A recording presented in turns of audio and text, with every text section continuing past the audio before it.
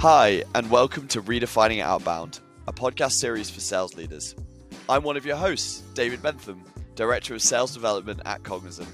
I'll be interviewing a range of forward-thinking sales leaders on how and why B2B buying behavior has changed, and we'll be unpacking why these trends are important for outbound. I hope you enjoy the episode. Hello, everybody, and welcome to another episode of Redefining Outbound. Today, I have the absolute pleasure of being joined by Luciana Juarez, who is the EMEA Sales Development Manager at HiBob. Really good to have you, Luciana. Hi, David. Yeah, thank you for having me. Really excited about this. Awesome. So to kick off, why don't you introduce yourself to the audience? Yeah. As you said, my name is Luciana. Although everyone calls me Lu, I feel like when I'm called Luciana, it feels like I don't know, like I've done something wrong. Everyone just calls me Lu. I was born and raised in Argentina, in Buenos Aires. I came to the UK 5 years ago in 2018, and initially joined a music tech startup where I was there for 2.5 years.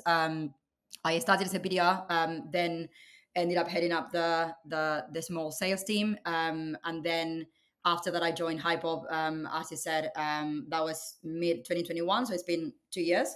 I initially started managing the inbound team. At that time, we had a purely inbound SDR team. Then 6 months later, I was promoted to my current role, which is, as you said, EMEA Sales Development Manager. And at that time, I started managing BDRs as well as the SDRs. Then over these 2 years, I went through this kind of hyper growth phase of the business.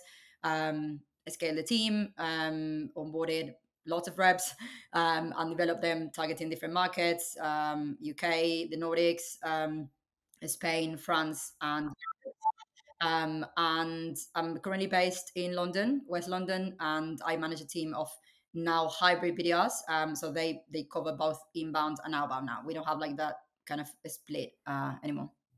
Awesome. I think we'll probably have to get into that decision of non-splitting at some point. But first, the way that we always start every episode is asking the very simple question: what does redefining outbound mean to you? Yeah. I think for me, the sales development space in itself is very much never evolving space, and I think what's working right now may really not work in even 3 months. So I feel like in some way, BDRs and us as managers, we need to really redefine outbound every day, every week, because I feel like if we're not up to date with the current trends, what prospects care about, what messaging is going to resonate with them, it's hard to obviously connect with them. So I think like it's for me that means being very data driven, really understanding what's working, what's not, and be really sort of creative in terms of coming up with new sequences, new messaging, new campaigns, new ideas. I think you can never really just stick to your old ways, because at some point you will fall behind if you don't sort of redefine your strategy constantly. So I think especially in this challenging market or economic environment, I do feel like redefining outbound needs to happen pretty much on a daily basis, really.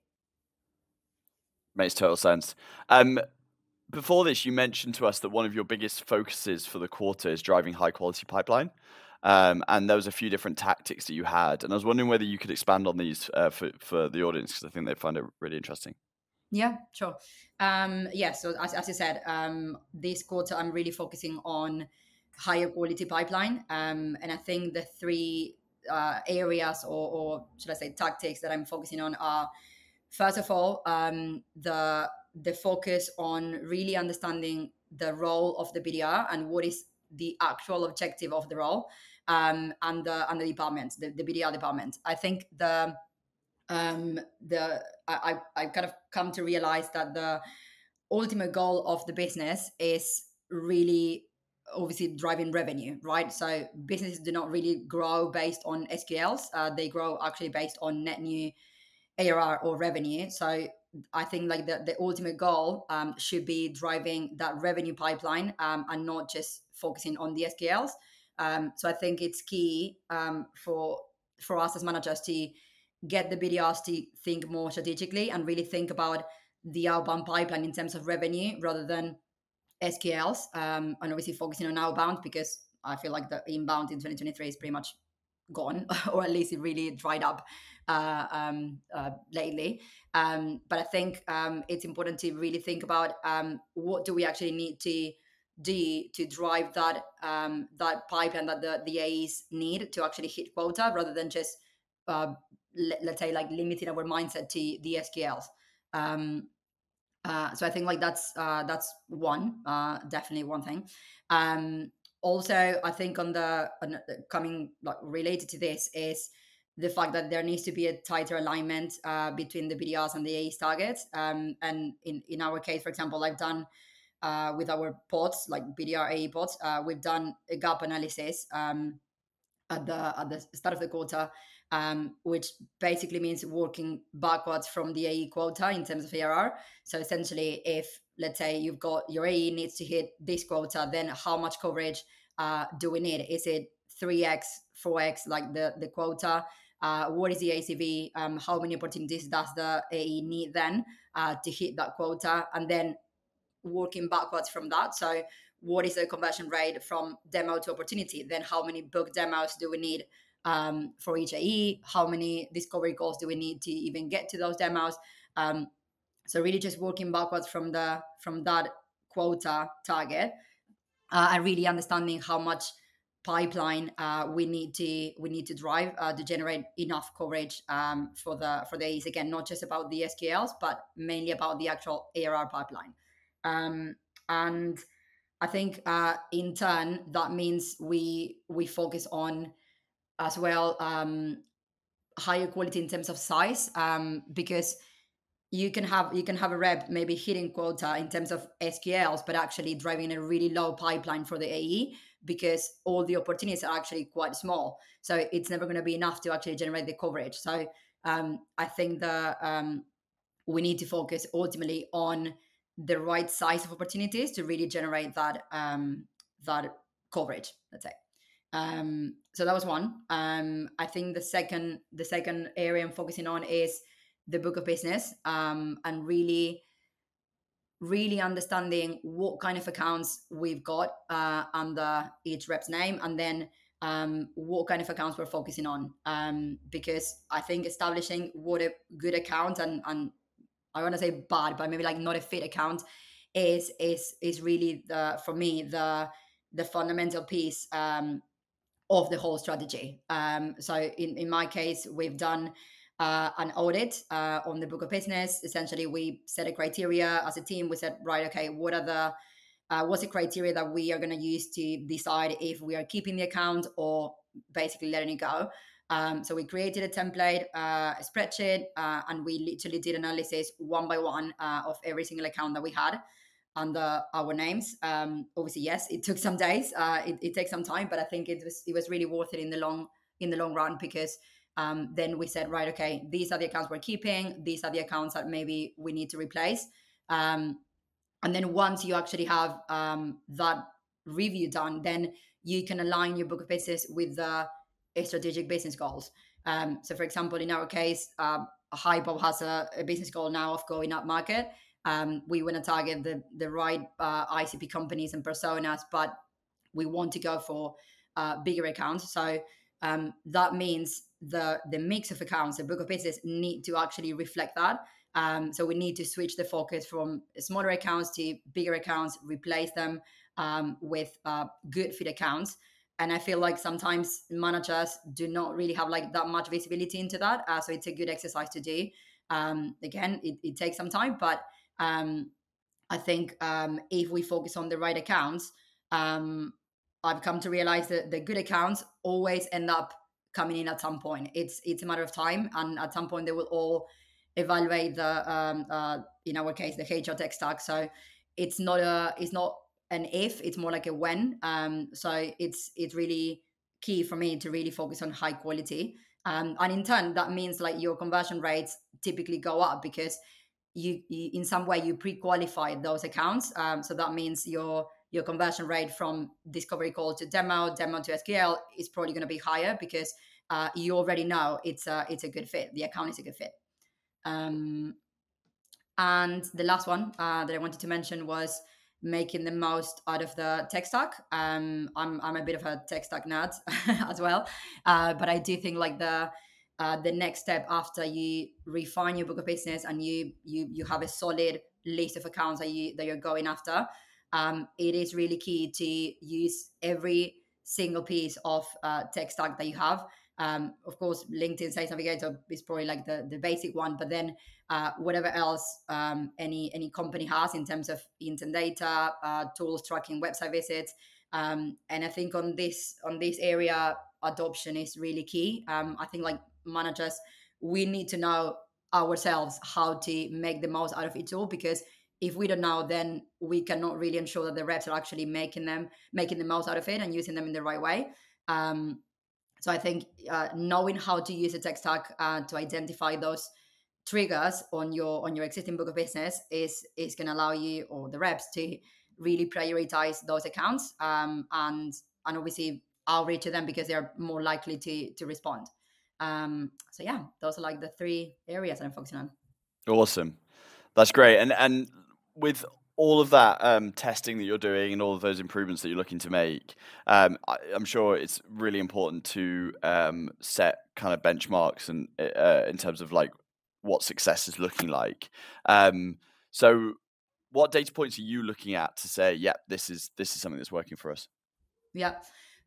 So I think on the first point, which was what I mentioned around high quality pipeline and focusing on the revenue rather than SQLs, what I'm focusing on or what I'm tracking is essentially the pipeline generated by rep in terms of ARR, so that we can track that in Salesforce or the CRM, and I think that's a metric that I'm looking at. So again, not just the SQLs, but the actual amount of potential revenue we are bringing into the business. On the second point, which is the book of business review, again, CRM reports are really helping me to see what is the total number of accounts per rep. Do we have enough? Do we need to top them up?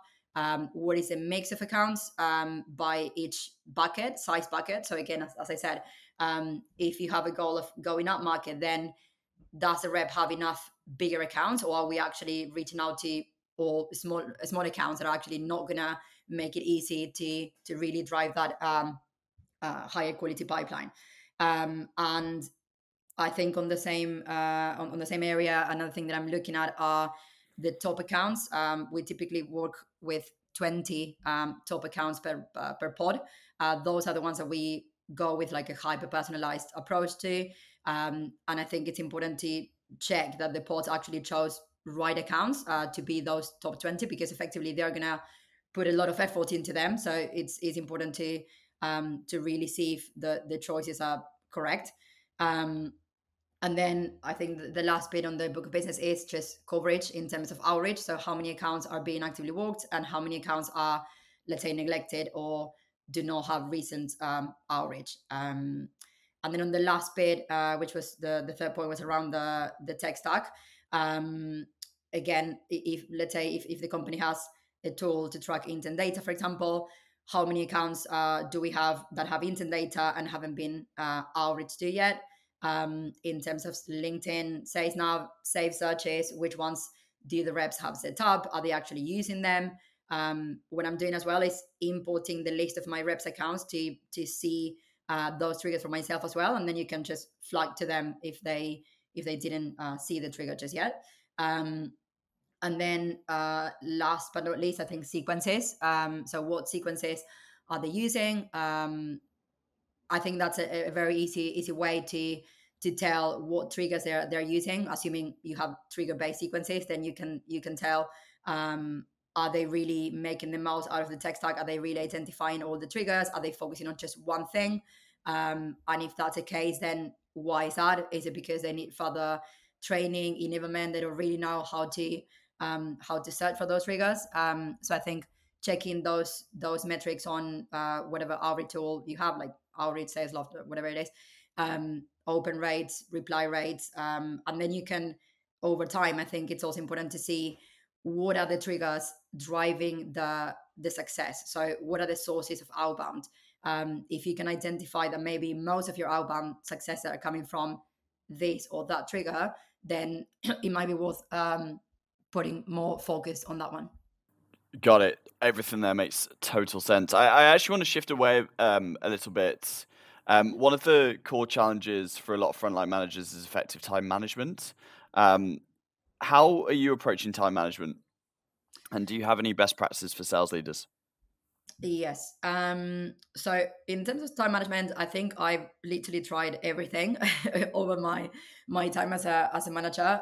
I've tried different tools like Trello, Asana, Notion, even just the Apple Notepad, like all that kind of stuff in terms of to-do list. But eventually, I think like I found that what was happening was I was having my to-do list, let's say in that separate tool, and I was just not looking at it because it was like, okay, I'm gonna look at that to-do list later. Then never happened. So actually, I wasn't really prioritizing anything on that list. So what I've ended up doing was literally just starting time blocking directly on the Google Calendar, um, and using the tasks function directly in the calendar as well. I think just seeing the time blocks, like allocating time for like certain work or having the reminder is just much easier for me because I can. It's just more, I guess, visually helpful to see that in there. So yeah, I would say my advice would be test different tools but stick to what really works, and if it just doesn't work or if it just doesn't naturally help you, then maybe it's not the right tool. um I would say that's on time management. Then I would say also on prioritization that helped me. I've used a number of tactics. Well, they're like quite well known, but the ACE and HiBob matrix, about like just what is urgent and what is important, and those like four buckets that you can sort of allocate different tasks to. That has helped me as well. I think now I don't. That helped me initially. I think like now I just naturally prioritize without having to use that technique. But I think it's useful sometimes, and I even taught that to my reps to help them with their own time management because some of them were struggling with kind of like too many priorities. And I would say the last bit is really getting as much support as you can from other areas from the business. For example, in terms of coaching, which obviously can be quite time consuming, but it's important as well. I typically get help from the AEs. The AEs that work with my BDRs really help me a lot in terms of giving feedback to the discovery calls, and they just overall help me develop the videos. So I think just partnering with other functions like AEs, sales enablement, to help maybe with training new joiners. I think that kind of cross-functional work is quite important to be able to delegate some stuff to other people, and then making the most out of your own time. Awesome. Um, hiring and onboarding must be another kind of key part of your role. Would love to know kind of how you're approaching it right now. Yeah. So I think in terms of the onboarding, we do have a plan, an onboarding plan that typically takes from 3 to 4 weeks. I do think like that is definitely needed, and that's for two main reasons, in my opinion. One is retention. I do think like a good onboarding plan drives that high engagement, and it lets the rep buy into the vision of the company. They really understand the story, the goals, the roadmap. So I think all of that leads into them being bought into the vision, and again engage with the company. So I think that in turn reduces the risk of a high turnover, because it leads to higher retention. So I think that's one reason. And then obviously the other one is of course performance. They need to be properly onboarded in terms of the product, processes, the tech stack.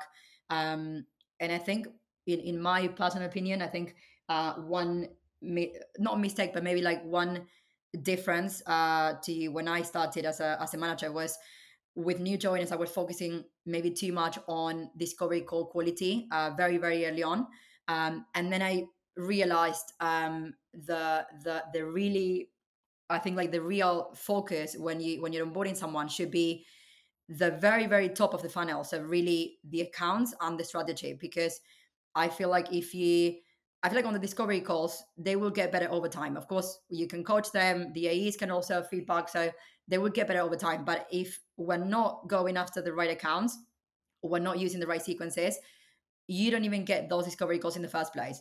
So I think on the onboarding plan, or at least that's what I focus on, is I put a lot of effort into defining that book of business, and really making them understand who the personas are and what sequences to use with each of them, and what kind of messaging is going to resonate with them. Because I think that is again the fundamental piece to then get the discos and the demos and the SQLs. But I think on the onboarding, in my opinion, it's good to focus on the very very the very in yeah the very beginning of the process, which is effectively the outreach. Cool, nice. And how long does this whole process take? And kind of in what format? Always see two schools of thought. Like we personally at Cognizant, I throw everybody in the deep end on day 4 and just get them dialing, and then really look for like constant learning past that point. Um, Whereas others, I think, take more time before getting people on the phone. So, what's your approach at HiBob? So we have in our plan, which again is around 3 to 4 weeks. The first 2 weeks, they typically are not dial-in just yet. The first week is all about the product story, the vision, again the roadmap, a very high level overview of the modules and just the product itself, but also the in our case the HR space, the industry, the personas, what they care about, what kind of challenges, pain points they've got, what problems that we can solve. So I think on the first few weeks, it's all about making them understand and learn that. And then we do have a hands-on approach starting from the third week. So from the third week onwards, they do start doing actual outreach. Typically, they start small with just a number of accounts, but really understanding how to map the account, um, how to use a tech stack to find contact details, and then how to use, obviously, well, we use outreach to actually outreach to those people. So I think, yeah, in our case, it's a bit of a mix. It's we're not putting them on the phones on the first week, but at the same time, um, I do feel like the hands-on work is important, because I found that it doesn't make sense to teach them everything during 4 weeks, only to then have to kind of reteach the same stuff, because they maybe don't remember some details or processes. So I think teaching them the processes whilst they're actually doing them is much better for adoption and just learning. Cool, that's great. And past onboarding, how are you approaching coaching, training, and feedback loops in general at HiBob? Yeah, so in terms of coaching, of course, I mean there are like one-to-ones and the day-to-day support, but something that I've done and I'm still doing at HiBob is something that I call the quarterly goal sessions. That is essentially a series of sessions that are separate from the one-to-ones, and they happen every other week. And essentially, what we do is we use, well, our own system has a goals module, so we're using that to essentially set up goals for each individual rep to work on throughout the quarter. So essentially there are things or areas that are probably not gonna um, see an improvement overnight. It's areas that we want to improve on long term. So essentially, just typically have an initial chat with them. We agree on areas that we want to work on, and then we set these goals in this using the SMART framework for each area. Typically, we set 2 to 3 goals, just so they're not too many and they kind of lose focus. And then, yeah, I found that to be quite successful, because I feel like that is is more around long-term development, and they give the I think like that gives the rep like a sense of progression, growth, because they can see themselves acquiring those skills that they need to the next step in their careers. So yeah, I think like in terms of coaching, that's what I've been doing. In terms of you asked about training and feedback, right? Yeah, feedback loops. So feedback, I think from my feedback from myself to them, typically do that on our one-to-ones. Also in terms of discovery calls, we use Gong, and obviously they have this feature where you can leave feedback directly on the discovery call recording. So I use that, and the AEs also use that as well, to give feedback directly on specific parts of a discovery call. Um, and then in terms of feedback from them to me, which I also feel like is really really important, I think like me as a manager, in general, I do have like a very open and honest communication kind of style. I do think like I'm quite open to feedback, and I try to hear the thoughts, and seek this feedback. But sometimes I think like they might not feel super comfortable like maybe saying something so directly in a one-to-one setting. So um, thinking about that, I what I've done this quarter, and I really really found it super useful, is I set a Google form, and it was an anonymous survey around communication, and just to get their thoughts on what they liked or didn't like about my approach. So I think that allowed them to also open up if they felt like they had something to feedback, but they prefer to do it in that way. Um, that was allowing that communication to happen. And yeah, again, as I said, like in terms of the AEs, they also give feedback typically to the reps. And I think on training, the way we are approaching that is by really, really seeking that tighter alignment, between sales and marketing, on any new processes. Typically, because before what used to happen was whenever we had a new marketing related initiative or a campaign, um, maybe the managers were being enabled at the same time as the reps, and I found that not to be so useful, because it was preventing us from making maybe some tweaks that would actually help with adoption from the reps, or maybe they had questions that we were not actually able to answer. So we switched that approach, and now we are partnering with them, very early on those initiatives. We properly align on the workflow, the messaging, how are we going to enable the reps, what are we going to say to them. And then I think like that allows them to really understand the campaign or the initiative, the process, and I think like the enablement needs to be in super clear in their own language, because I feel like if that doesn't happen, then it gets quite confusing for the reps, and they just do not either use the tool that was presented to them, or just don't make the most out of the marketing support that we have. So I think on training, it's very important to align previously, and really make it super clear, concise, and to the point to the reps. Love that. Final question today is what is something you'd ask sales development managers to start, stop, and continue for the remainder of the year? So I would say in terms of a start, I would say thinking bigger. And again, going back to my point just now, generating that tighter alignment, with both sales, as in the AEs, and marketing. So really focusing on the potential revenue and the coverage we are providing to the AEs, rather than just the SQLs. Um, in terms of a stop, I would say, and this is something that I learned myself when I joined HiBob, is assuming. I feel like sometimes managers, we assume the reps are doing this or that, or they understood this or that after one session, and I feel like sometimes they might need further support. They might need more sessions, to understand or implement something, and it's completely fine. But I think sometimes we assume that whatever training we gave or coaching, is adopted, and I feel like as a sales development manager, we need to coach but also monitor all the time, instead of just assuming that it's something that is happening or being done in the right way. um, And I would say continue. I am part of like some Slack groups for sales development managers or just sales in general. And I think just learning and supporting each other, or collaborating and helping each other as managers is something that I would really encourage everyone to continue doing. I think especially in 2023, we know the market is tough.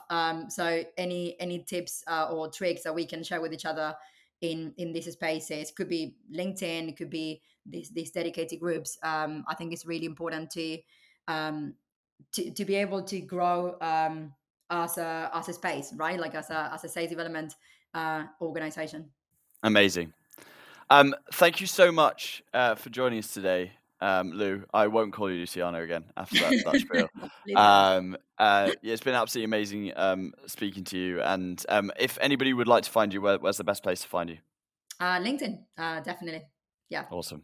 All right, great. Thanks everybody for tuning in, and we'll speak to you very soon. Thanks. Thank you. Bye. David. Bye bye.